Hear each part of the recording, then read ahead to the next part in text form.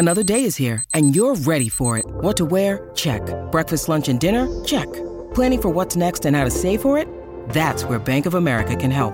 For your financial to-dos, Bank of America has experts ready to help get you closer to your goals. Get started at one of our local financial centers or 24/7 in our mobile banking app. Find a location near you at bankofamerica.com/talktous. What would you like the power to do? Mobile banking requires downloading the app and is only available for select devices. Message and data rates may apply. Bank of America N.A., member FDIC. When you need mealtime inspiration, it's worth shopping Kroger, where you'll find over 30,000 mouth-watering choices that excite your inner foodie. And no matter what tasty choice you make, you'll enjoy our everyday low prices, plus extra ways to save, like digital coupons worth over $600 each week. You can also save up to $1 off per gallon at the pump with fuel points. More savings and more inspiring flavors make shopping Kroger worth it every time. Kroger, fresh for everyone. Fuel restrictions apply.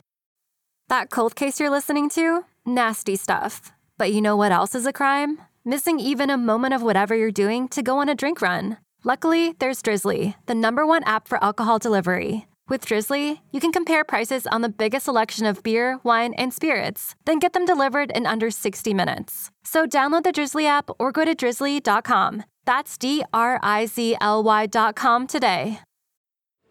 New is always better. New is always better? You know who's a million times hotter than the hottest girl I've ever slept with? Her okay-looking friend I haven't seen naked. Why? Because new is always better. Mm-hmm. And this theory applies to everything? Everything. So those new Star Wars movies, those are better than the old ones? Yeah. The first 3 barely mention the intricacies of intergalactic trade law. And when you're at a Guns N' Roses concert, you're like, yeah, Paradise City, whatever. When are they gonna rock me some Chinese democracy? Axel's really matured as a songwriter, Ted. Wendy, I'd like to buy my friend a drink. What's your oldest scotch? Glen McKenna, aged 30 years in oak casks. Amazing. And what's your newest scotch? Jumbo Jim's grape scotch. Don't let it touch your skin. Your call, buddy. A glass of Jumbo Jim's grape scotch sounds lovely. Lots of ice.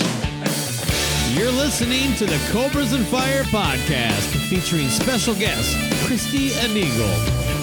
99% sure, 99% of the time I'm with you. But don't think 'cause I don't say it, that I don't want to say it, 'cause you know that I do. Yeah, you told me that you wanted it. Yeah, you wanted it. And you swore that you would always be mine. Now I'm 99% sure I love you. But 99%'s not enough to make you mine.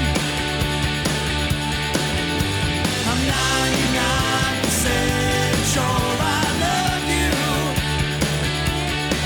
Before I run out of time, said I best make up my mind. You know if things were different, if you gave me a good reason, I'd be straight. Is it just me and you? Yeah, Luce is unable to make it. He's in the process of buying a new house. So it was last minute. I was like, hey, let me know. So, yeah, I'm sorry. It's just me tonight. You're going to be the co-host now. You're going to take over. So. Oh, fantastic. Well, the first thing I was going to let you guys know is that I'm going to go ahead and give this show 5-0 chances that I'm going to beat off to it later driving down the road. So I guess I don't have to ask you if you've listened to the program. Just saying, probably 5-0 chances of that happening. All right. Well, that's I'll take that as a compliment. Well, Kristi, how do we pronounce your last name? Is it Enigl? Do I got that right? Well, that's the actual correct way to say it, but I switched it to Enigl because people seem to have an easier time with it. It's an Austrian name, and it's actually not my original last name. But my original last name is even more difficult, so I'm like, what's that? Whatever. So that's spelled Leczel. Good luck. Yeah. Say it again. L-E what? Leczel. Is it Lezcal or Lexel? It's close. It's Leczel. Okay. So, Yeah, that's a Hungarian name, so yeah. The Z is silent. Yes. Exactly. All right. Well, let's make this a little more clear for the listeners. I'm talking to Christine. Now I'm going to fuck it up. I apparently I knew that. Kristi Enigl, the host of Hard Rock Sonic Signals, right? Yeah, it's Sonic Signals. Yeah, and I do play hard rock. Yeah. So yeah, now you kind of came on my radar by I think you either retweeted or just commented on the Corbin Reef interview, and that was the first time we had any type of exchange on Twitter. And from that point I started following you, and I noticed that you share a couple of things that are very near and dear to our show, which is new bands, new music, and also a lot of kind of the industry stuff that that I think should be talked about a little bit more. But so give us a little background, like because you talk about you're doing some production and demos for people. Who are you? Why am I even bringing you on this masturbatory program? Yeah, exactly. Well, first of all, you guys have a great show, and I loved the whole dive into the Pacific Northwest. That's my heart and soul. Okay. But so for me, the quick thing is I started kind of in the DIY band music scene here in Southern California. I'm in San Clemente, sitting outside, looking at the beach and the ocean. It's a totally beautiful day. But back in the day, I'm in a basement in Minnesota. I'm sorry. It's not that great. It's a little bit of a wind. Okay, so hopefully it's actually very nice outside tonight. I thought about. I don't know if you listen to any of my outdoor shows. I thought about putting up my little mobile unit, but it's sunsetting a little early now. So. Oh, that's right. Yeah, I'm sorry about that. So, all right. Anyway, so I started managing my local neighborhood punk rock skate bands. It was down South Orange County, and that's where TSOL and Suicidal Tendencies and all that stuff was coming out of. And then I ended up working in radio. I kind of drifted into college radio at the age 16, and then I ended up working in college radio, and I worked at a station in LA called K-Rock. Oh, really? Where I'm familiar. Was yeah, back when we were rocking the 80s. Okay, so I'm a little bit old. Do you know? Any chance you know Remy Maxwell? No, I don't think I know Remy Maxwell. Don't worry about it. We'll move on. That's okay. So, I was Dr. Kristi on Loveline with the Eagle and the Poor Man. We did the original show, and I heard that there's some tapes out there of me on that show, and if you have one, please burn it, because oh my god, that was some crazy shit. So from there, I bounced around. I went to college. I have a degree in film, and I have always been doing something in either professional music as a radio broadcaster, or as a band manager, event manager, doing live music up in LA back in the day when it was like the Sunset Strip was happening, and I was booking punk clubs like the Cat Theta Grand and the Music Machine, and then all the hair bands came out, and it was Gazaris and totally crazy clubs like the Seven Seas, and it was just a really, really awesome time for music, because the punk rock scene and the hair band scene were kind of coexisting very peacefully back in the day. And Sunset Strip was so much fun. We used to cruise it. And so I was doing all that. I had bands. And then I eventually got into recording on analog and doing albums for a couple bands I was managing. I moved down to San Diego, and I was kind of down there when that whole San Diego scene popped off with Jewel and the Rugburns, and some great bands came out of there. The Rugburns. I haven't heard that name in a long time. I saw them. They were one of the first bands I saw when I moved to the big city here. Oh, wow. Well, they were great. Loved them. Yeah, they were awesome. Steve and, oh, yeah, they're really cool. Really, really cool. Great name, too. Oh, yeah, I know. So I had a great time there. I was managing a bunch of bands and put out some albums, and I've had 4 businesses in the music industry. And now, like I started with a little demo thing. We're just kind of, producing some small, we have a really kind of nice high quality small studio, and it's so easy now to have a high quality home studio. I mean, literally over the pandemic, I know everybody on this block, built a home studio and is recording shit. My neighbor's probably dropping an album tomorrow. You know what I'm saying? So we're doing the same thing, but we found a little niche, and my producer and my business partner is named Dustin Phillips, and we're just kind of moving forward with that right now. And I do the radio show over on PlutoRadio.com, and it's been a blast. I have to get permission from every band that I play because it's commercial free. So I interact with the bands a lot, and I do a lot of promotion with them, and I make them IG stories. And so what I like to think I'm doing, and hopefully I am, I don't know, but is kind of building a community. And I think I have a really good group, a really great tribe over on Twitter. Very supportive, very opening, very welcome, very open and welcoming. There we go. And I really have had the best time interacting and, helping new rock reach new fans. That's really, for me, it's all about the music, and I love rock and roll. And I want it to survive, and I want young people to like it and embrace it as much as I did, and have it be that magical thing in their life, hopefully, fingers crossed. But anyway, so that's kind of my backstory. And the main thing about me is that in my life is that I really, want to concentrate on bringing positivity and leaving all the bullshit behind, especially when talking about music. Mm-hmm. You uncorked a lot there that I kind of like. I got a few things to touch on, but let's do the first thing though. Let's get your Twitter handle out of the way in case I forget to get that in there. Where can people find you on Twitter? Because I agree, it is all positive. It's a lot of new music, and it's a lot of interesting stories now and then too that you share. I think it's been one of the best follows that I've had. Oh wow, thank you so much. Oh my God, wow. It's my name. It's KRISTIENIGL at Twitter.com. And I'll make sure that. Go ahead.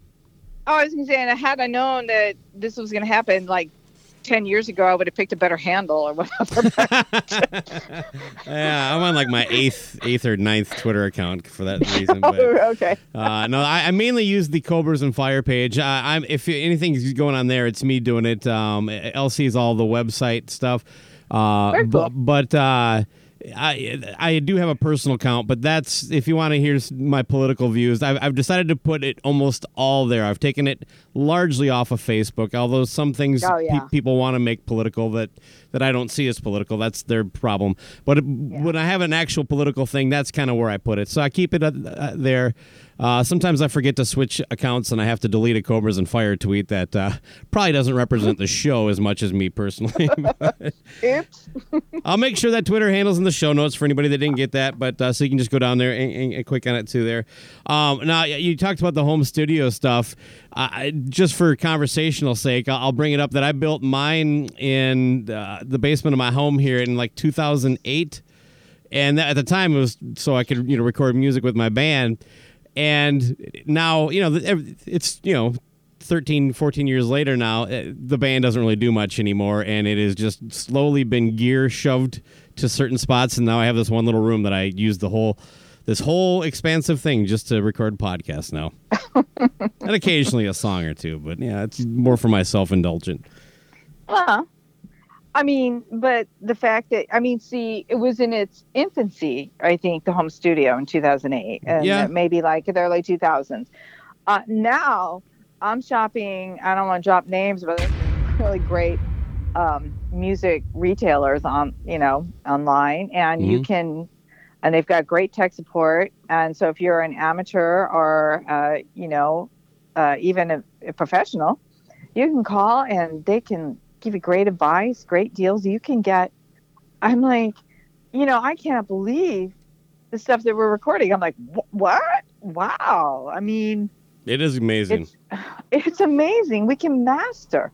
And it sounds like it was mastered at a real freaking studio. Now, I'm not going to compare the stuff that I'm doing to something like what I think was one of the best mastered albums of the last 5 or 6 years, which is Rival Sons' Feral Roots. If you want to hear an incredibly well mastered and produced album, that's the one I go to. That is my bar. And the other one that I love right now, that I think the mastering and production is just incredible, is Greta Van Fleet's album, The Battle at Garden's Gate. Really? Incredible production. Yeah. Now, I know a lot of rockers don't like Greta, and I don't want to get into a Greta debate, but I love them, and I love the album, and I'm really happy that they're so fucking young. I love it, and that they have a young following. To me, that means that rock in its some version, I mean, they are playing basically classic rock, are reaching that demographic that will sustain it. Yeah, the weird thing is that, like, I enjoyed the first EP that came out, and there's been a couple things since then that I thought were okay, but they've kind of taken a different direction that just, to be just blunt, there's just really not my cup of tea. But at the same time, they're doing what, I think they should do, which is, look, you wore your influences on your sleeve right out of the gate, but now let's see what you can do with it. And that seems to be where they're going, because I can't really say it's bad, but, the people are going to, I really don't get the hate either with them, to be honest with you. It's okay not to like something, you know what I mean? They don't have to be wrong for existing. No. We're not talking about Beyonce. I'm really one of my life goals is to get the Beehive after me for some bullshit that I say. I came pretty close a couple weeks ago, but it died down pretty fast. I was really disappointed. I'm sorry about that. Yeah, I'll keep trying though. You know what I mean? I'm persistent. So, you talked about Greta Van. Oh, go ahead. Yeah. Oh no, good. We talked about Greta Van Fleet. Okay, so Greta Van Fleet, you brought up something that you kind of touched on in your kind of introduction there, that being somebody that's grown up with this, you want that passion that you felt when you were younger. You want to see that in this next generation. But don't you feel that it's almost like inappropriate to take a role at our age to like, I want the exact same thing, and I love when I discover something that all of a sudden that my body just and brain starts reacting like it did when I was a teenager, it just vibing to the music. That still happens, and the fact that it does is amazing to me. But most of the people that I grew up with, they dropped that pretty quick into their 20s and stuff like that. But I would have never want to listen to anything my parents listened to. And I think that's kind of I think discovery is something like people like myself, I should say, I don't want to speak for anybody else. We've taken away from our children by taking them to Kiss concerts, taking them to AC/DC, because we fucking love them. You should love them too. Isn't Star Wars the best movie ever? My dad didn't like Star Wars. I agree. I mean, actually my parents and my whole family, I come from a really musical family. So I play guitar, and my mom plays piano. My uncle plays piano. My granddad played stand-up bass in a jazz band. So he was in his 80s. And my grandma played piano. So I've been around music all my life. The Beatles broke the summer I was born, and my mom, to this day, huge Beatles fan. And so I'm from a real musical family. So I will always have that enthusiasm for music. I mean, I don't just love hard rock. I mean, I'm passionate about hard rock and rock, but I love everything. I like jazz. I like world beat. I like reggae. I like classical. I like opera. To me, music is, what motivates me and makes my brain and my heart and soul all work together at the same time, so that I'm a human being that can go out and talk to people. It keeps me sane. So I know kids don't have that approach to music anymore. With the advent of so many devices and so many things that they can entertain themselves with, gaming is one of them that really crowds a lot of time for exploring and discovering music, right? I used to go to Tower Records on Sunset, man. That was my fucking ritual, and all my friends, and we meet there, and we buy records, and then we go across the street to Old World and have some waffles, So we had a thing, and kids today, they just hit, a streaming service and call it a day, put together a playlist. And there's just discovery there, I guess. I mean, depending on what the algorithm is pushing towards you. Yeah. But it's not the same as like going to a record bin at a secondhand record store, like at Puba's in Pasadena, and picking up a really trippy album cover like Dark Side of the Moon or something and going, whoa, what is this shit? You know, I've never seen this. Or buying an album like from Deep Purple just because you like the album cover and then taking it home and having it blow your mind, right? Mm-hmm. A lot of them are missing that experience.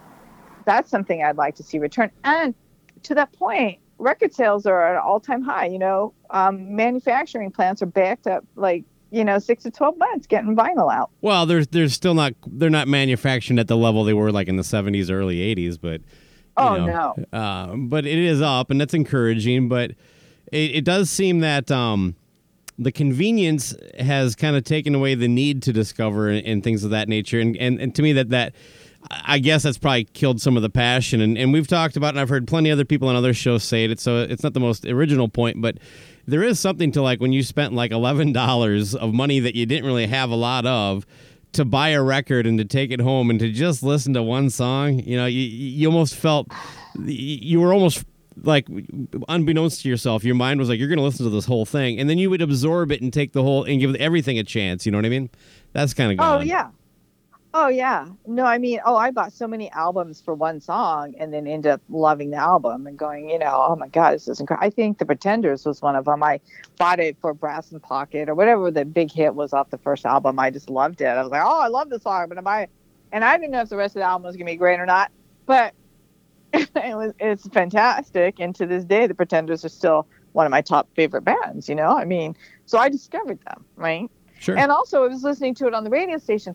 And that's the other thing. We don't have the collective experience anymore of all doing the same thing at the same time, right? You lived in LA, you listen to KMET, and you listen to the DJs in the morning, and you hear them break a new song, and then you go to school. Did you hear, or you listen to Ronnie Bingenheimer late on Sunday night on K-Rock to hear new music, or and thousands and thousands of people will be doing the same thing at the same time.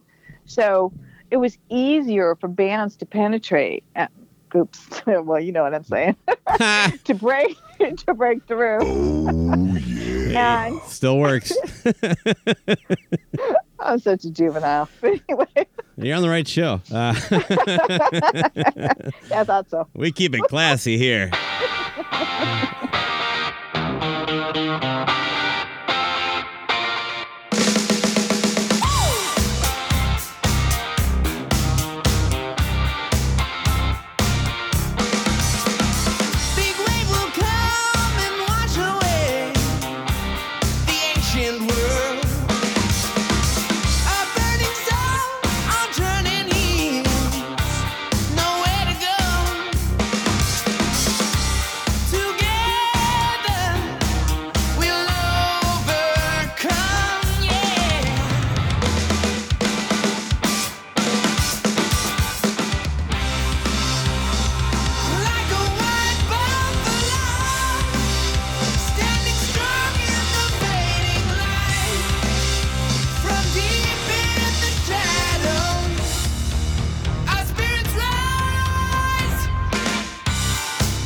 Well, as much passion as you have then, I mean, that's one of the things I wanted to talk to you about. I think the direction things are heading, it's a combination of so many things that started, a bunch of dominoes ago. But basically we're at this point now where, to make really good rock and roll music isn't as easy as it is to, I don't know, be like the next Little Nas X or something like that. You know what I mean? And the stuff that gets, it requires more. You need that 10,000 hours that they talk about kind of deal. And you need more time to be allowed to be bad in public. And it's just not as forgiving in the world right now. Then you toss that in with the idea of we seem to be embracing the idea that a short attention span is just going to continue to get shorter.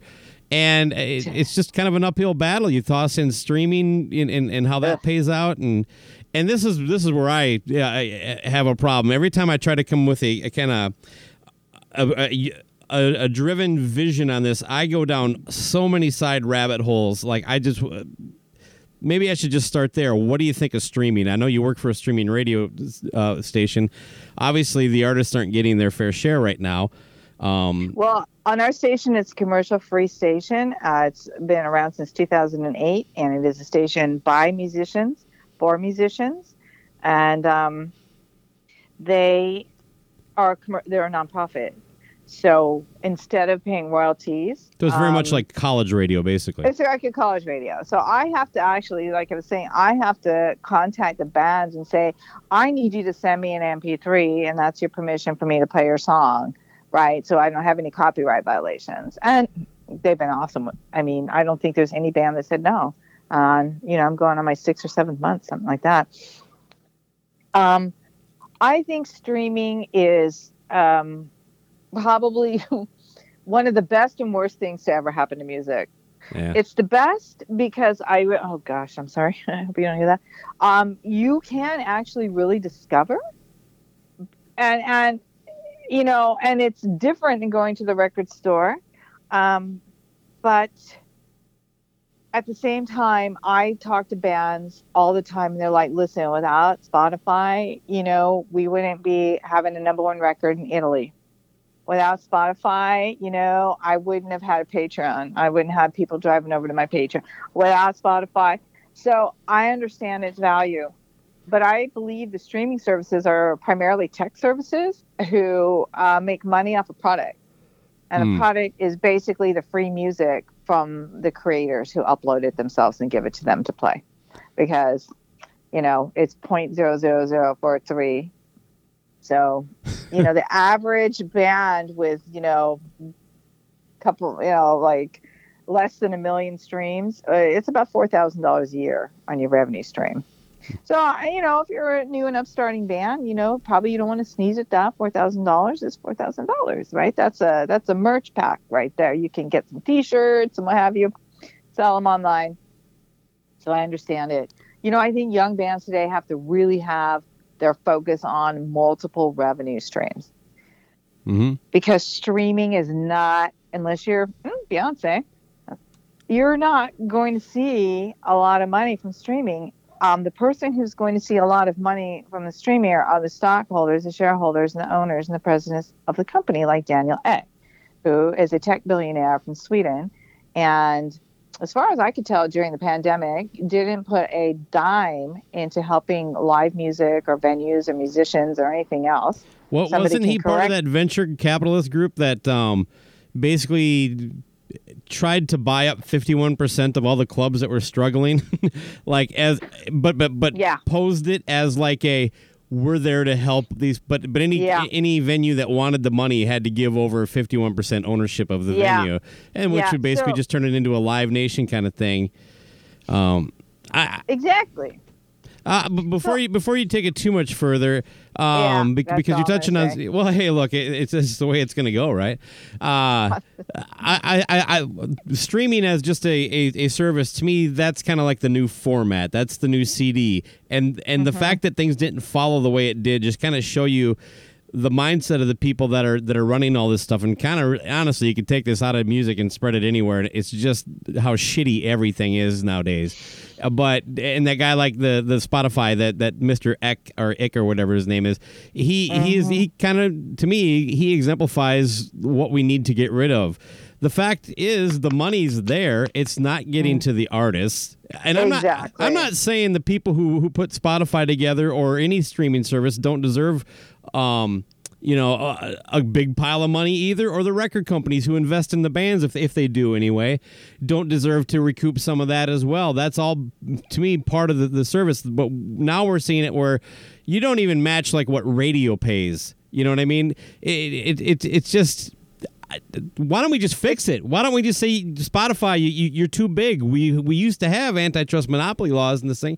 Now Spotify is getting in bed with labels. They're basically partners in this whole thing at this point. Oh yeah, labels they own percentages. They may be small, but they own 10, 20% here and there.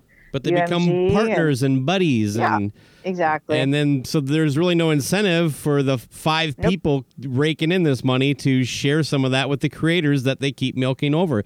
And the problem is, creative people, they're never really going to stop creating it. It's just something you got to get out. And so you really got the perfect setup there. And I don't know. To me, that's the problem. And as someone that, look, sometimes people take this really hard, but that's why I don't stream. I don't pay for any of the services. I really just, there's ways to check out bands' music online and stream it without going to Spotify or Tidal. Yes. Or yes. You can do it. And then for me, it really is all about like, am I going to buy this record or not? That kind of thing.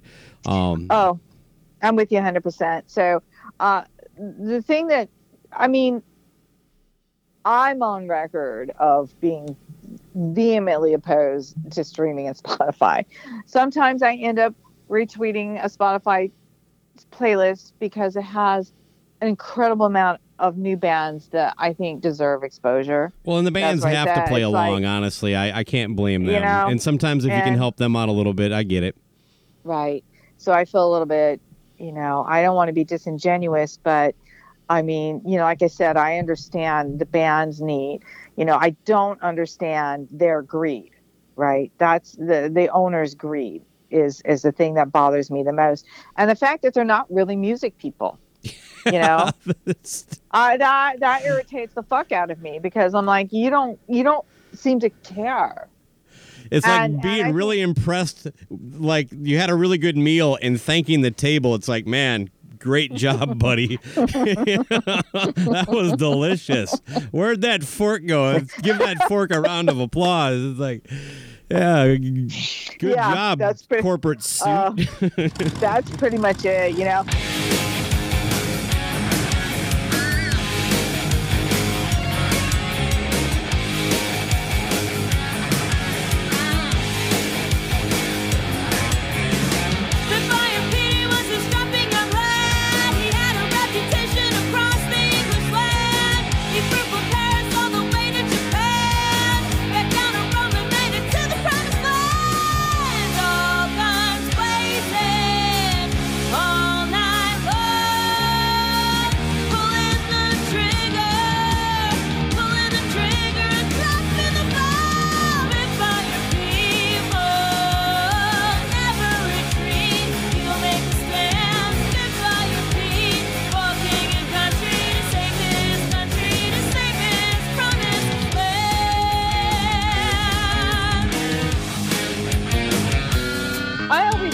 I recommend on my show that, my first choice of supporting local new bands, well, I say local because, there's a lot of local bands and you can't find them online. Go to their website. Just, go to a show if you can, and you hit that merch table. That's paying their gas. That's paying the insurance on their van. Yeah. That's buying them T-shirts to print their logo on and sell. So that's, to me, one of the most important things that fans can do to support bands. I have a Spotify. I don't pay. I don't pay for any of the streaming services. I use Bandcamp a lot. That's a good service. And I like. As far as payment to the artist, I know that's a good setup there. Yeah, it's good. I think it's fair. And which, proves that you actually can support music in a fair and equitable way online. I would love it if Bandcamp also streamed, and had their own radio station and had all the great music that's on Bandcamp. Just they could have a couple different stations, I'd always be over on the Stoner Doom station because Bandcamp does that so good. I'm like, damn, I don't even know I like this music. All right. Well, I don't want to get to beat the drum on streaming too much, just because we've covered it a lot on our show. Yeah. And I guarantee there's a couple listeners I'm going to hear from personally with some kind of groan about, old man, get off my lawn. That's all fair game, though. Bring it on me, boys. But there's another thing kind of happening right now I was curious to get your thoughts on, and that's a lot of these legacy acts are selling their catalogs for exorbitant amounts of money. And one of them one of the companies is Hypnosis, which is ran by, I'm going to butcher his last name. So his first name is Merck Greek name or something like that. And I think Nile Rodgers is his partner, and they are overpaying for these things. And when you really kind of peel the layers of this onion, it's not good. Nope. Look, if I was Stevie Nicks and I'm that age, I'm like, why the hell not? I now have $100 million. and I didn't yesterday. You know what I mean? I get the incentive for them, but as a fan, I'm worried that I don't know, that I'm just going to get a bunch more Bohemian Rhapsodies and Rocket Man type movies coming and hear more Motley Crue in fucking sync ad. Turn your dish dodgers into helping hands. Your toothpaste tyrant into a responsible rinser. Or your cat into a cat that likes water. See what change can do. See what Delta can do. Here's what I'm waiting for. I'm waiting for, Turtle Wax to use Outshine on a commercial. You know what I'm saying? Boy. I'll be so fucking pissed. I'll be throwing shit at the TV. What, has Soundgarden dumped their catalog yet? Oh, not Soundgarden. Okay. Yeah, well, I would. No, they wouldn't sell his catalog. No, somebody else sold over 300 of his songs to Hypnosis. Well, in our last episode, we got into the whole Nirvana baby suing the band over child pornography. And there's a little clip of a news story in the episode where the guy was reading some comments on Twitter, and someone brought up a brilliant point that Kurt Cobain probably would kind of, be satisfied with the irony of the baby in the pool chasing the dollars, suing him for. It's like it's too surreal. It's just. Yeah, I mean, that's a really great point. I didn't think of it. Yeah, the kudos to the person who did. I didn't get the quote on it, but that's rich. Yeah, I know. Wherever he is, he's having a good chuckle on that. I'll tell you. I mean, I can't believe how absurd this world is, But to go back to Hypnosis, yeah, there we go. Buying up everybody's legacy well, they're selling that shit, man. That's a commodity. I read this huge long article on why they're doing it, and they want to, protect the legacy of the blah, blah, blah. Bullshit. It's a guy who can't fucking write a song who wants to be paid like a songwriter. I don't know. It's really just about money, as my co-host likes to talk about. It's a profit deal. It's a profit deal. Absolutely. And so, because, traders are thinking that, wow, legacy copyrights are the next big thing, and that's why it's hot right now. And that's why everybody is jumping on the bandwagon to sell their catalogs, I mean, well, they're getting old, and they're seeing the old way pretty much go. And they're like, there might be some legitimacy to that too. It's like at a certain point, their catalog won't be worth what they could get for it right now. Exactly. And one of the things that they say is that they're just not making the money that they should be on their streaming. That they have millions and millions and millions of streams, they get a check for, $9.37, something like that. It's like, hey, right. Awesome. They're just like, we can't live on it, and that seemed to be a recurring theme. Well, they're not out touring, basically, if you're over a certain age. I mean, I just saw Guns N' Roses, by the way, in Vegas last Friday. And, I had to stop and think, because I met them a long, long time ago, and they were nobodies sitting around in my rehearsal studio doing nothing except drinking beer and eating my pizza. And what kind of pizza? So I pepperoni. Okay. It was okay. Yeah, it was nothing weird. Also sausage and mushrooms. This is the kind of details people come to this show for. Pepperoni and Heineken beer. Oh, okay. Heineken was very that was back when Heineken was good, man. Exactly. Heineken beer and pepperoni pizza. Damn. I guarantee I drank a lot of Heineken with pepperoni pizza in my younger days. Oh, yeah. So we used to practice. We rehearsed at a place called the Mortuary, which was an actual old mortuary. And it was on the border between San Marino and San Gabriel, California. And it was a big old rehearsal studio, and lots of bands used it. And so Axl and Slash were they weren't even going to have a band. They just sat around and ripped Zeppelin and Aerosmith all the time. They're like, get us a gig. I'm like, what? And I don't think so. So, and I had seen him several times after that. I'd seen him come up through the clubs and stuff in LA, and I saw him at the Forum, and I think I saw him at when they played with Metallica. So I've seen him over the years, but to see him, and I realized it's been 40 years. 40 fucking years. Oh, wow. Axl, I mean, Damn. he did great. I thought he was fucking awesome. The mix, he was a little bit back in the mix for the first half, but after his vocals warmed up, the second half, he fucking rocked it. He hit some really high notes. And what they do is they have a keyboard player with them, and she's awesome, and she does backing vocals. So it really, sounds great. It really does. And Slash is still a god. That's all there's to it. He was just mind-blowing. So right on. But, you think of somebody like that, another 5 or 6 years, really? You want to go out and do another worldwide tour? That's exhausting. Yeah. It's hard Is work. it, though, for them? Yeah. I mean, do they even open doors for the 6 months that everywhere they go? They here, let me open the door for you, sir. And yeah, it's still exhausting. You still got it. Kind of sounds like a baseball player who's like, well, I can't play tomorrow because I played tonight, and tomorrow is a day game.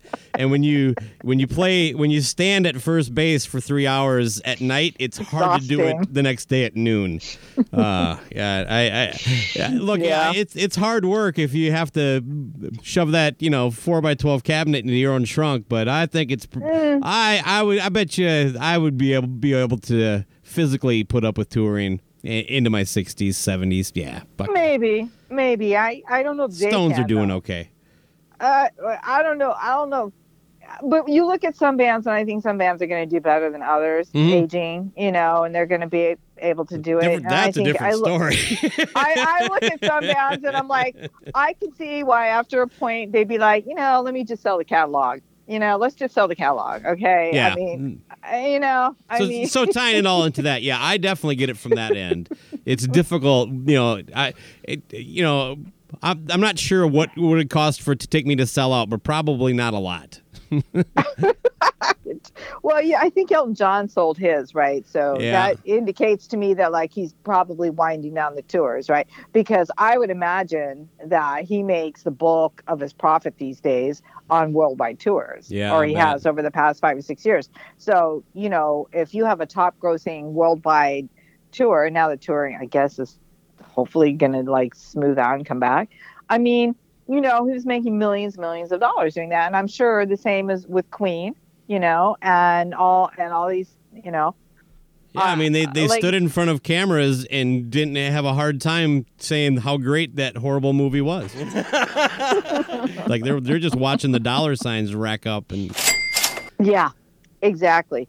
And so selling your legacy catalog is, I think, another component, another revenue stream. And since it's now been commoditized by Wall Street, it's easier to do it. You know? And the I think the pitch that Hypnosis makes is that a typical publishing agency just collects revenue. They play no active role in getting your music used in movies, television, and commercial, which is where there actually is a ton of revenue if you can get locked into it. I'm more okay with that when it's you happen to stumble into writing the theme song to the Friends and now you never have to work again.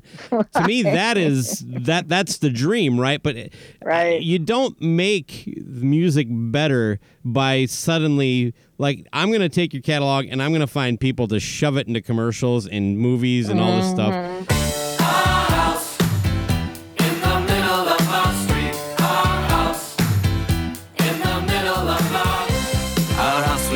Shine. Right now it's spring cleaning time and we make it oh so fine.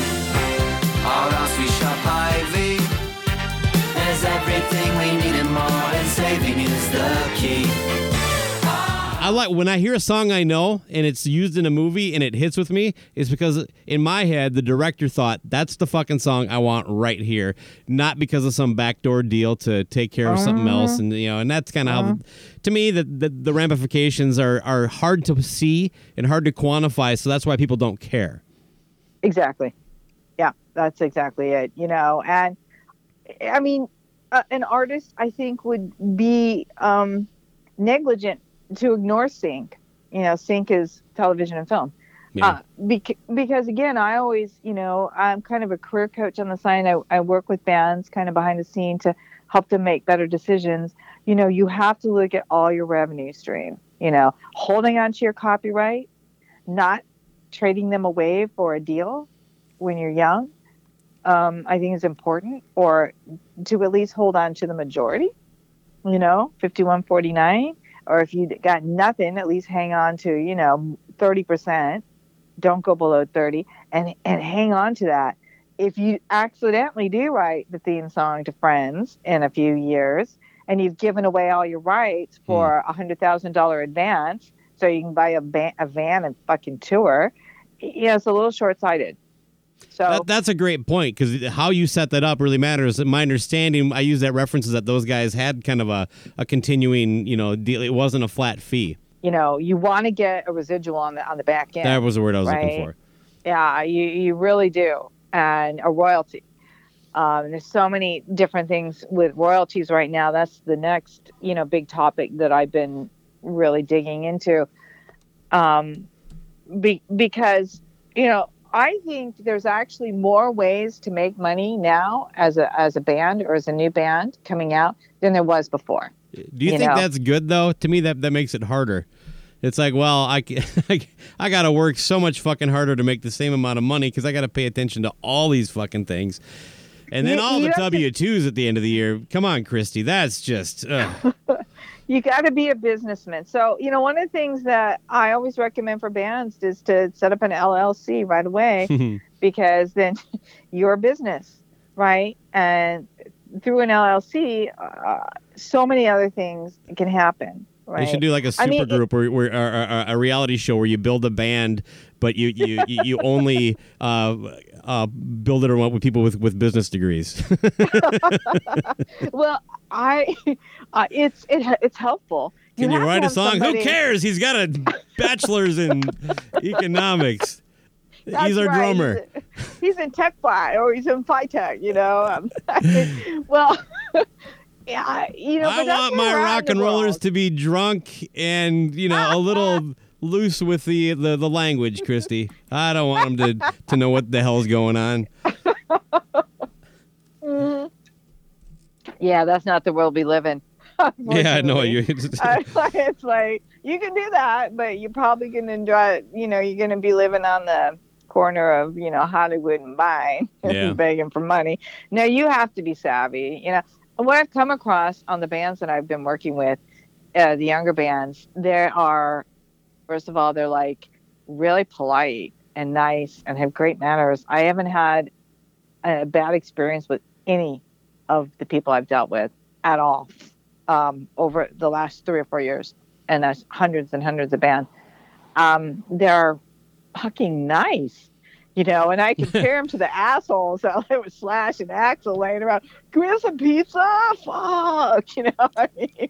I tend to agree. My experience, Bad Flower comes to mind. Just really laid back, kind of chill dudes that were easy to talk to. It like I said, it kind of made me uncomfortable because of how much younger they are than I am.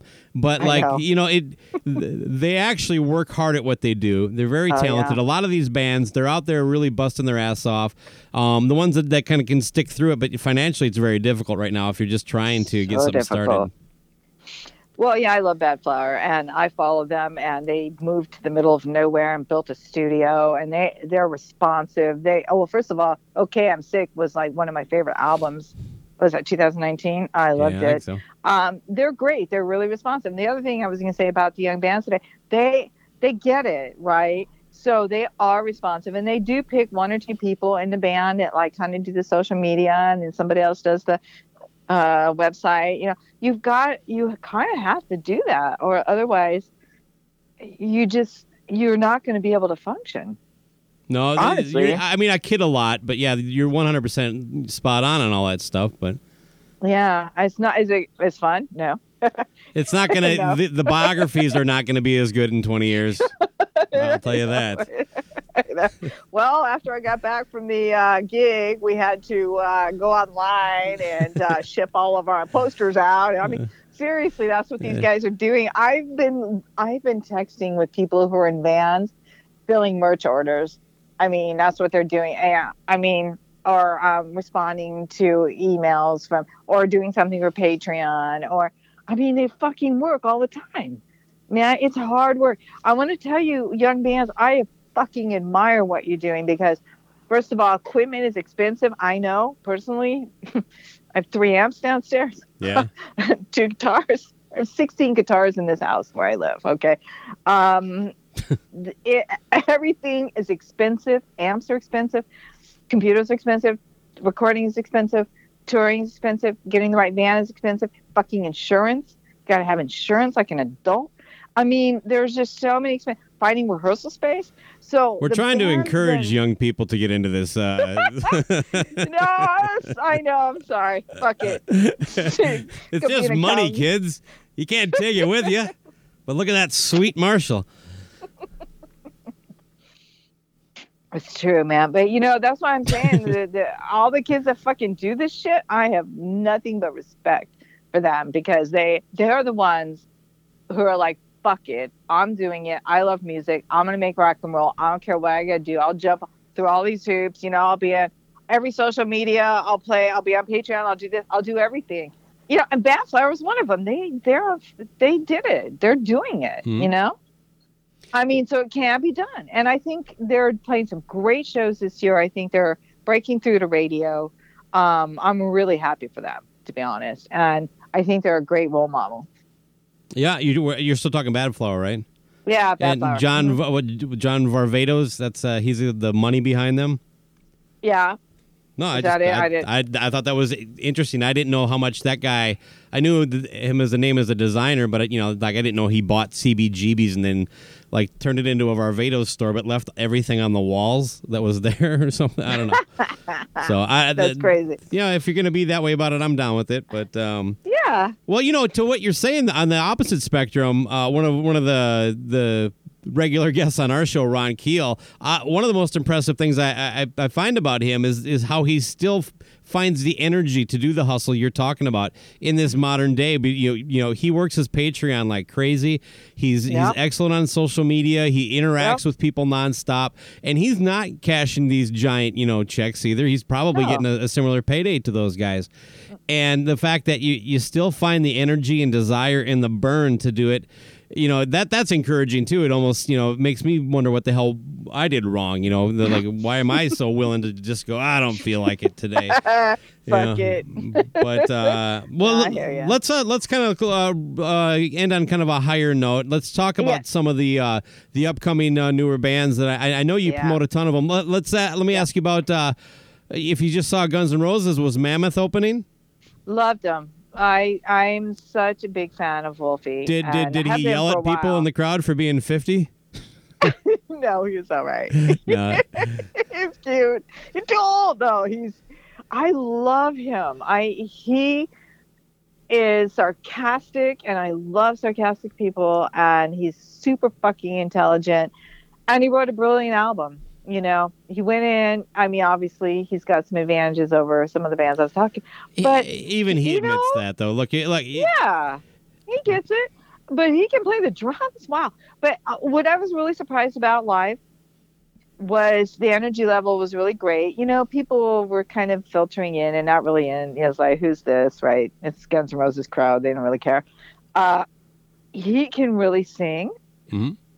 Which is that was to me was the most remarkable thing because his dad notoriously can't. Right. He really has a high end, top notch voice. Now maybe Eddie never tried and he smoked so much that it would But his dad was a horrible singer. Mm-hmm. Well, great singer. I like the record that Mammoth that he put out there, the Mammoth album he did. But to me, it does sound a bit disjointed. It doesn't sound cohesive. Like these are very polished and well written songs, but they don't sound like they belong in the same band or same album. There's a couple really amazing tracks that I dig, and like I said, I can listen to it, but I just don't feel like I'm listening to an album when I listen to it. Right. It does almost come off more like a playlist. It has a really. I don't know if it was maybe he wanted to say, hey, I can, I have a lot of different musical influence. He's got some grunge on there. There's that one song. It sounds like pop radio. It'd be played on Pop Rocks over on Sirius, He's got pop. He's got rock.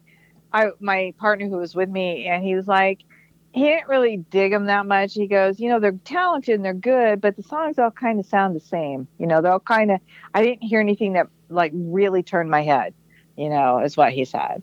Okay. So I thought they kicked ass. I thought they did a great job. I do hope he comes around here without Guns N' Roses. I'd like to see him in a setting more like that. Right. I was just going to say, I think he needs to be like at the Viper Room, or he's playing the whiskey. He's playing the whiskey with Plush. Perfect show, right? That to me is exactly where he should be. I mean, it's great that GNR took him out. I think that's fucking awesome.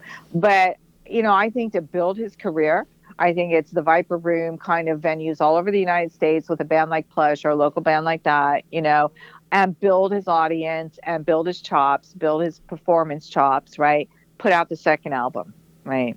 I think that is, I'm waiting for that. I think it'll be great. I'll tell you who I love, though, right now. There's like a couple bands. I'm fucking in love with a band called The Age of Truth.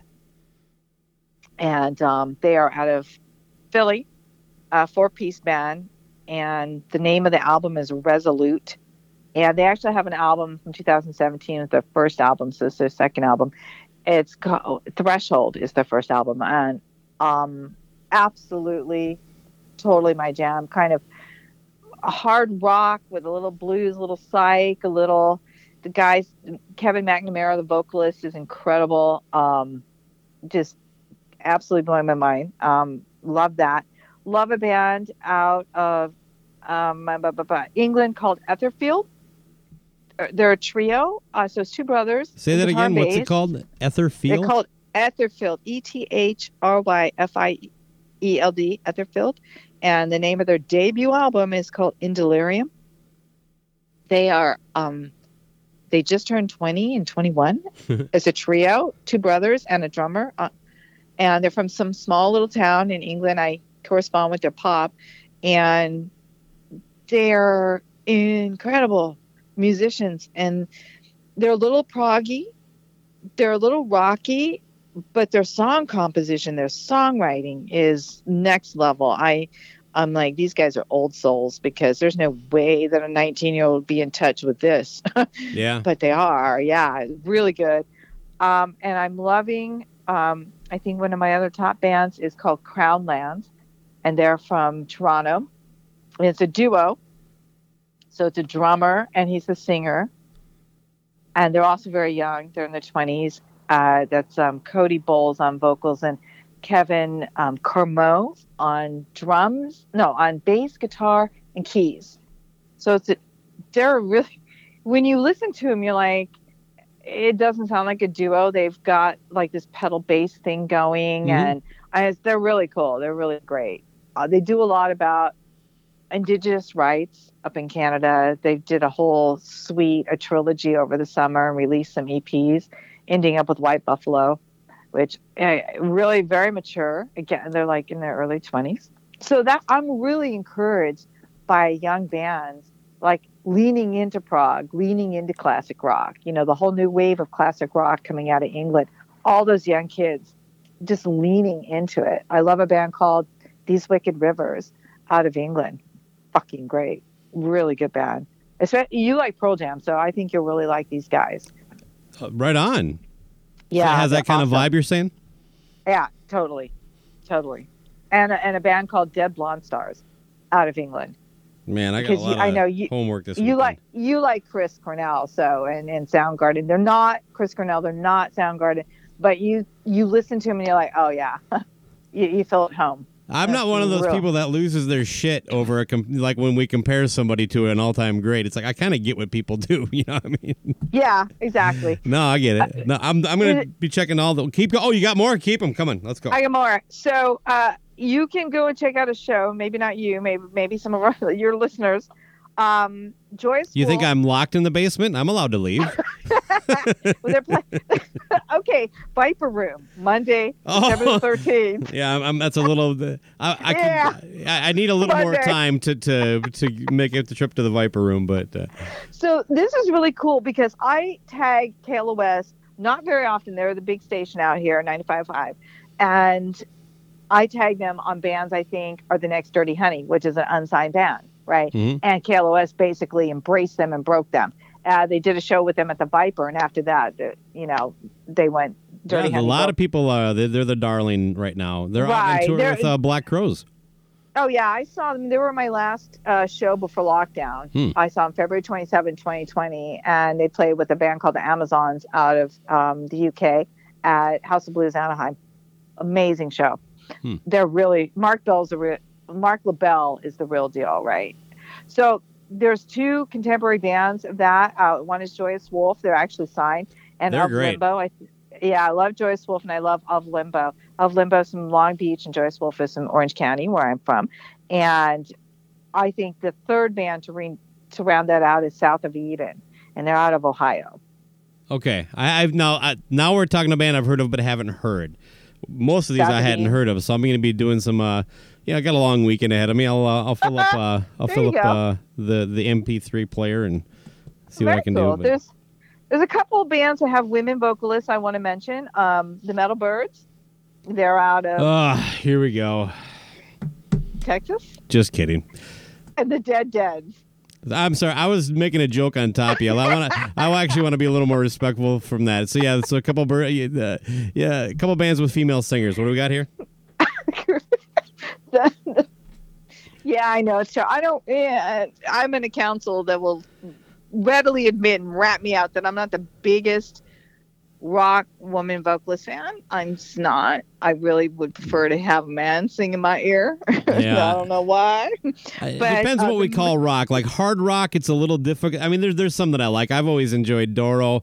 I'm going old school though, typically, but I do think. I really enjoy Taylor Momsen from The Pretty Reckless. That kind of voice, just we need too many of the female voices sound like they're on American Idol right now, and I like the more kind of unique singers. And to be fair, it's kind of unfair, and I don't even know if you could fix it but men, you don't have to be like a really good singer to make a living. Look at Lemmy. Look at Ozzy. David Lee Roth is not necessarily the greatest rangy, but he brings something to the table. It's just difficult for a woman who can't hit at least 3 or 4 octaves.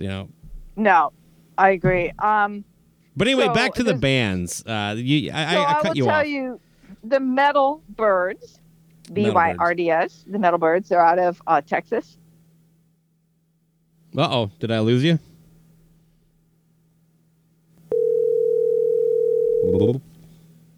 Oh, did I lose you? Yeah, one of us got disconnected. I don't know. I'm sorry. You had just gotten done talking. You just started talking about the Metal Birds, so go ahead and reset there. Yeah, the Metal Birds out of Texas. That's Sly Rye on guitar and Suzanne Birdie on vocals. She's got a really strong, powerful voice. And I like the Dead Deads. That's a 3-piece.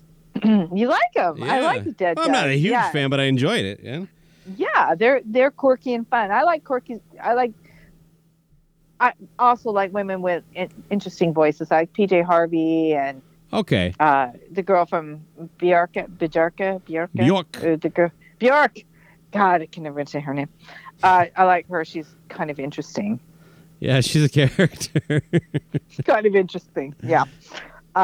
There's another great band out of Texas called Kingdom Collapse, and they're breaking through on Serious Octane right now. There's a band I love out of Canada called High Front, and they're total heavy stoner doom rock, and they're a band I interact with a lot. Talk about a band that really delivers for their fans. They put out a new song every 2-3 weeks. They don't put out albums, and that's a whole nother conversation, but they're putting out singles. They put out singles, and they put out and a new.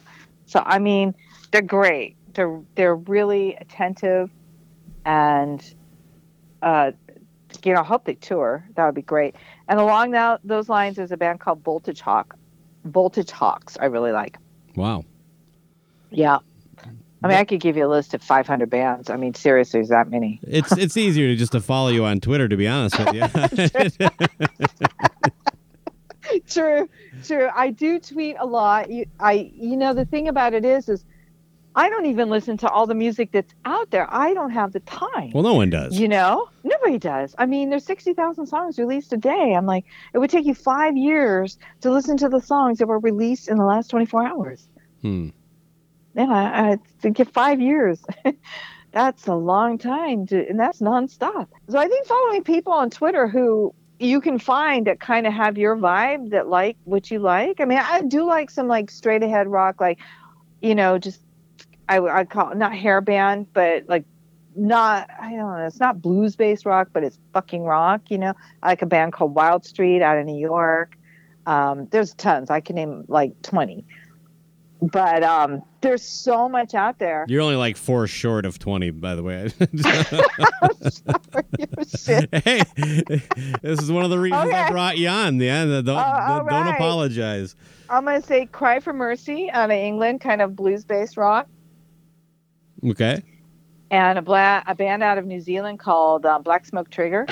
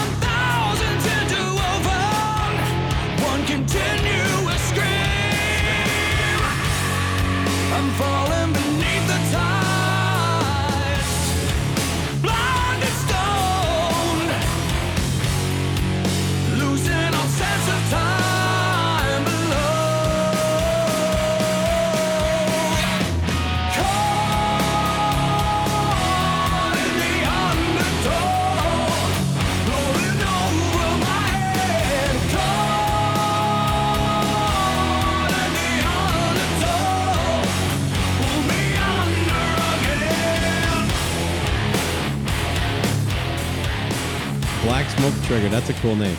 Black Smoke Trigger, yeah. And a guy I just found and discovered a couple days ago, his name is Taylor McCluskey, M-C-C Lusky, C-L-U. Rhymes with an Oski. Sorry, Taylor. He just got a great new song out called Gladiator. I really like it. So this whole notebook that I am holding in my hand is just filled with new great bands. And I assume people can hear this on your radio show. Yes, you can. They absolutely can. I have what I do is I record every 2 weeks. So I have a new show every other Wednesday and a replay. Okay. So I have a new show coming out. Oh my God. I didn't fucking mention Blacktop Mojo. Fuck. Oh, my God. Hold on. I'm in love with them. So everybody knows me, and everybody that knows Blacktop Mojo knows I'm fucking in love with this band. They're incredible. I love them. They're fantastic. I have had 3 opportunities to see them, probably in a 5-minute drive from my house, and for whatever reason, every time something kept it from happening. It's unreal. And now this is all pre-COVID, so I get whatever, through Decibel Geek and stuff, I get the opportunity to go check out bands with a press pass and things of that nature, and I don't know. So I get out quite a bit for this stuff when it was really cooking, but I just couldn't line up, and that was one band that I really hope comes back soon. So I just haven't been able to get it. They're amazing. I bought a ticket to a cruise called Shiprocked, which is going out of Galveston down to Mexico. Yeah, I've heard of it. I'm going on Shiprocked, and the number one reason is because Blacktop Mojo's on it, and number 2, Aaron Jones is on it, and then I also kind of like I Prevail and Lamb of God, so I like some of that too, so I'll go check that out. But the number one reason is I saw, because I tried to go to Texas 3 times to go see him, but fucking COVID, so I couldn't, Yeah. And I think Matt James is one of the best American rock singers we have right now, along with Jay Buchanan from Rival Sons. And I think this album, the fourth album, I don't know if you've heard it. It is such an evolution for them, a perfect evolution for them, and songwriting and craftsmanship. How new is it? It just came out. It came out August 13th. Okay, I have not heard it, so that's definitely moving up this list you just gave me. So. Oh yeah, it's self-titled. It's their fourth album. I love all their albums. I mean, but if you go back and you listen to their early stuff, and then you compare it to this, it's just, music, and you're a musician, so you will see the logical progression of. That's fun for me, though. I like listening to that. You know what I mean? It's kind of lost. There's so many bands come out, with an album that sounds like Mammoth. This is a perfect sounding, perfectly recorded record, man. You know, performed like by a top flight, musician. Yeah, he whittled at his craft, in Van Halen, the little prick. I know. Yeah, I know. No, he's great. He needs to leave the trolls on the internet alone, in my opinion. But he can do whatever he wants. Fuck it. How old is he? I'm 30? trying to figure out. He's 30, right? Mm-hmm. Yeah. That's kind of the age of men I date, 30. So I love 30-year-old men. I'll just admit that. Oh, I know my friend. I got a group who's already, anyway. I understand that mindset, and he does want to do the best that he can, and I'm impressed. I have to say I'm impressed. Yeah, I'm rooting for him, but Yeah, well, like I said, he's gonna get some experience under his belt, some life experience. Yeah, exactly. Yeah, let him get out and breathe a little bit here. Right. Right. It does have to be weird to because he doesn't know it. First of all, I probably knew his name before he did. Because of his father, and he, as much as he understands the influence his dad had, it was still his dad, and it just, I couldn't imagine my dad being that, because so I get it. It's not an easy transition. I think he's handling it for the most part pretty good. I kind of think that sometimes, he's just having fun with taking on the trolls. Well, if that's fun for him, then who cares? Yeah, go at it, buddy. Yeah, exactly. So anyway. I have to admit, I'm not famous, and I do that sometimes. I do not engage with trolls. You may have noticed that. And I have some trolls out there, and I decided a while ago that I don't want to spend my energy on that. Never to walk in anybody's shadow if you fail, if you succeed. Never walk in anybody's shadow. That's exactly right. So... Well, let me ask you this. Another more kind of positive thing here. Give me one or two bands that you are see some kind of success in push that actually could be this next wave of festival headliners. Who do you think who do you think is going to be? Well, I like a band like the Glorious Sons. They've kind of gone a direction musically that isn't my cup of tea, but seeing them get bigger every time, that kind of makes me feel good. Like there is this possible movement, like this next generation can bring rock back to where it at least gets two mentions at the Grammys. Let's not talk about the Grammys, but I think Blackberry Smoke. I think Blackberry Smoke is somebody who could be headlining festival. Yeah. I'm thinking just a little bit younger though. Like, do you see? Yeah, they've been around for 10 years. I don't. Well, so that's tough because one of the things is eking out your space because you have so many legacy artists on grandiose. But they're going to go at a certain point. We're going to have new legacies. Is what and who is that going to be? What about Ghost? Do you like Ghost? Not really. Oh, wow. I tried. I know. It's like, it's so weird music. And I don't think they're bad. It's just some things hit me right and some things don't hit me right. For me, a lot of it is the vocals. I'm like, really, I have to be attracted to that. It has to hit me right. I mean, I think there's a ton of great bands out there like Ghost and other bands that I'm just never going to like.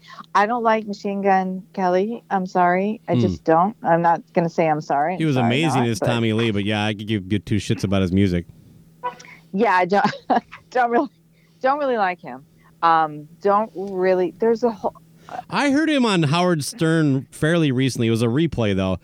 and I was amazed at how boring he was. Like, Really? but not like he's just kind of a boring, kind of simple guy. I've never heard someone try so hard to be interesting, but just fail. Like he's like, oh, dude, it was all like just embellished drug stories, and it's just like, and it was, I was just, I don't know, just boring. Didn't buy it. Exactly. Go get another tattoo. I'm hoping it's Rival Sons, okay. you know, and I'm hoping it's Blacktop Mojo, and I'm hoping it's, you know, those two bands. I'm hoping Joyous Wolf breaks through. Dirty Honey is already there. I hope they get really big, put out a great second album, you know. I love their music. I think their second album it's the first album is great. It could have been a little bit more diverse for me, you know, but again, they're going to get there. I think they've got longevity. So I'm hoping that, I think there's a band in England. They've been around for a while, but you know, they do headline over there, but they're not known here. They're called Massive Wagons. Oh, they're amazing. You know? We're big fans of them. And those damn Crows, you know, I think if they could cross the pond, they'd be fucking huge here, right? I like a band called Bad Touch out of England. You know, of course I do. That's a great name. They're awesome. Bad Touch. Yeah, they're really good. Every member of the band has spent a weekend at Neverland Ranch. So funny. Oh, and I like the Cold Stairs. You know, I think the Cold Stairs hopefully can, I would love to see them break through, and maybe not a headliner, but maybe they open for a Rival Sons. Maybe it's you know, maybe it's a Of Limbo, Joyous Wolf, Dirty Honey, the band I just said, and then the Rival Sons. Blacktop Mojo? And Blacktop Mojo, the Rival Sons. So, something like that. I hope that the rock fans would, like, hear their music, embrace their music, buy their music, buy the tickets, and, you know, allow them to come out instead of Testament, and, you know, Claret, and I mean, I don't hate those guys. I love Motley Crue and I love all that, but, you know, and I just saw Guns N' Roses, you know, but they did the right thing. They took out Mammoth. They took out a new rock band, right? I'm happy about Kiss that. is touring with the painter. Who are they touring with? A guy who paints a picture while you sit in the audience. He literally paints a picture of Kiss for 15 minutes. What the fuck? What? That's real? I thought it was a joke. Oh, yeah, no, it's real. Yeah, it's unbelievable. Yeah, that's always been my big bitch about Gene, is that, you know, Mr. Rock is dead. I think if you listen to his point, he makes a point. The problem is, it's almost as if he doesn't realize that he's a guy who's in a position to do something about it. You know, it's just like, well, what are you doing? Well, we have this painter as an opening act. Wow. That's going to help out, Gene. Yeah.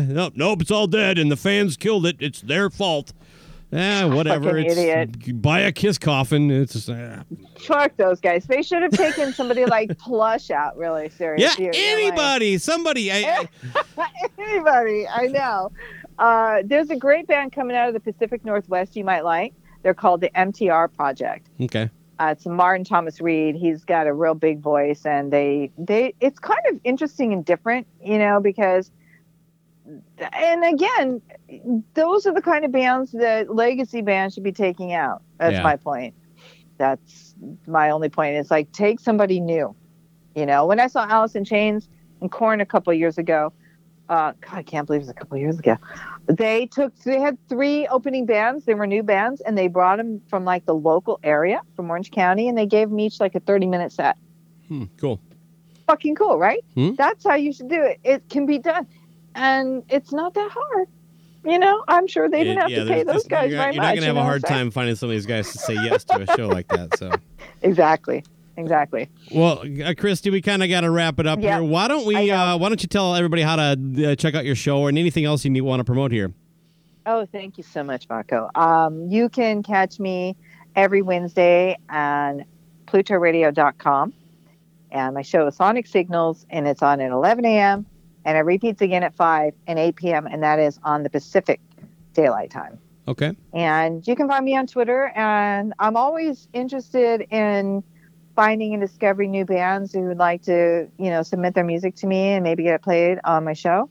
I have a very specific kind of music that I play. So if you listen to the show and your music fits, man, hit me up. Right on. And we have to have you back on. This was a lot of fun. We got to get you back when we can have Elsie, or maybe the two of you can do one of these too. It's okay to cut me out for a while. He definitely is. He is a guy who is a huge purveyor of new bands, new music. It was kind of the calling card for how this show started. But once we started getting a lot of episodes in, we started realizing we wanted to do, not be just so niche, but.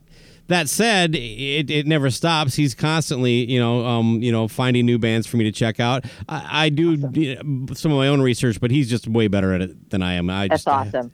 I love you both. I listen to you every chance I get, and I thank you so much for having me on the show. It was awesome, really fun. Loved it. All right. Well, hey, okay. enjoy the sunset out there in California. So, it's terrible. Really horrible. Okay, Marco, you take care. I'll talk to you later.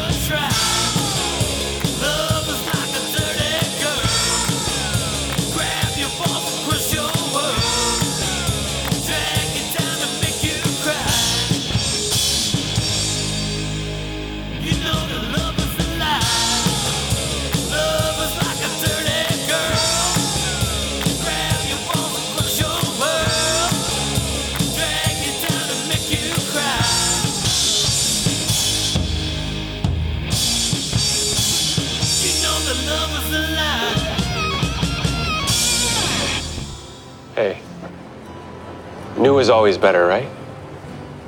Always. It's NFL draft season, and that means it's time to start thinking about fantasy football. FantasyPoints.com features industry-leading experts and prognosticators using proprietary hand-charted data to help you score more fantasy points. FantasyPoints.com is the place to go for whatever kind of fantasy football you play. Whether you play fantasy football, daily fantasy sports, or do a little bit of everything, Fantasy Points has the meticulously researched content to guide you to victory. And why wait for the fall? Fantasy Points also covers the new spring football league, the UFL. Join the guru, John Hansen, Scott Barrett, Joe Dolan, and other massive names in the fantasy football universe with an exclusive offer. Use code Pantheon for 15% off any Fantasy Points package, including the all-in package, with access to every article, tool, and data nugget that Fantasy Points has to offer. That's FantasyPoints.com and code Pantheon for 15% off at Fantasy Points. FantasyPoints.com, code Pantheon. Score more fantasy points.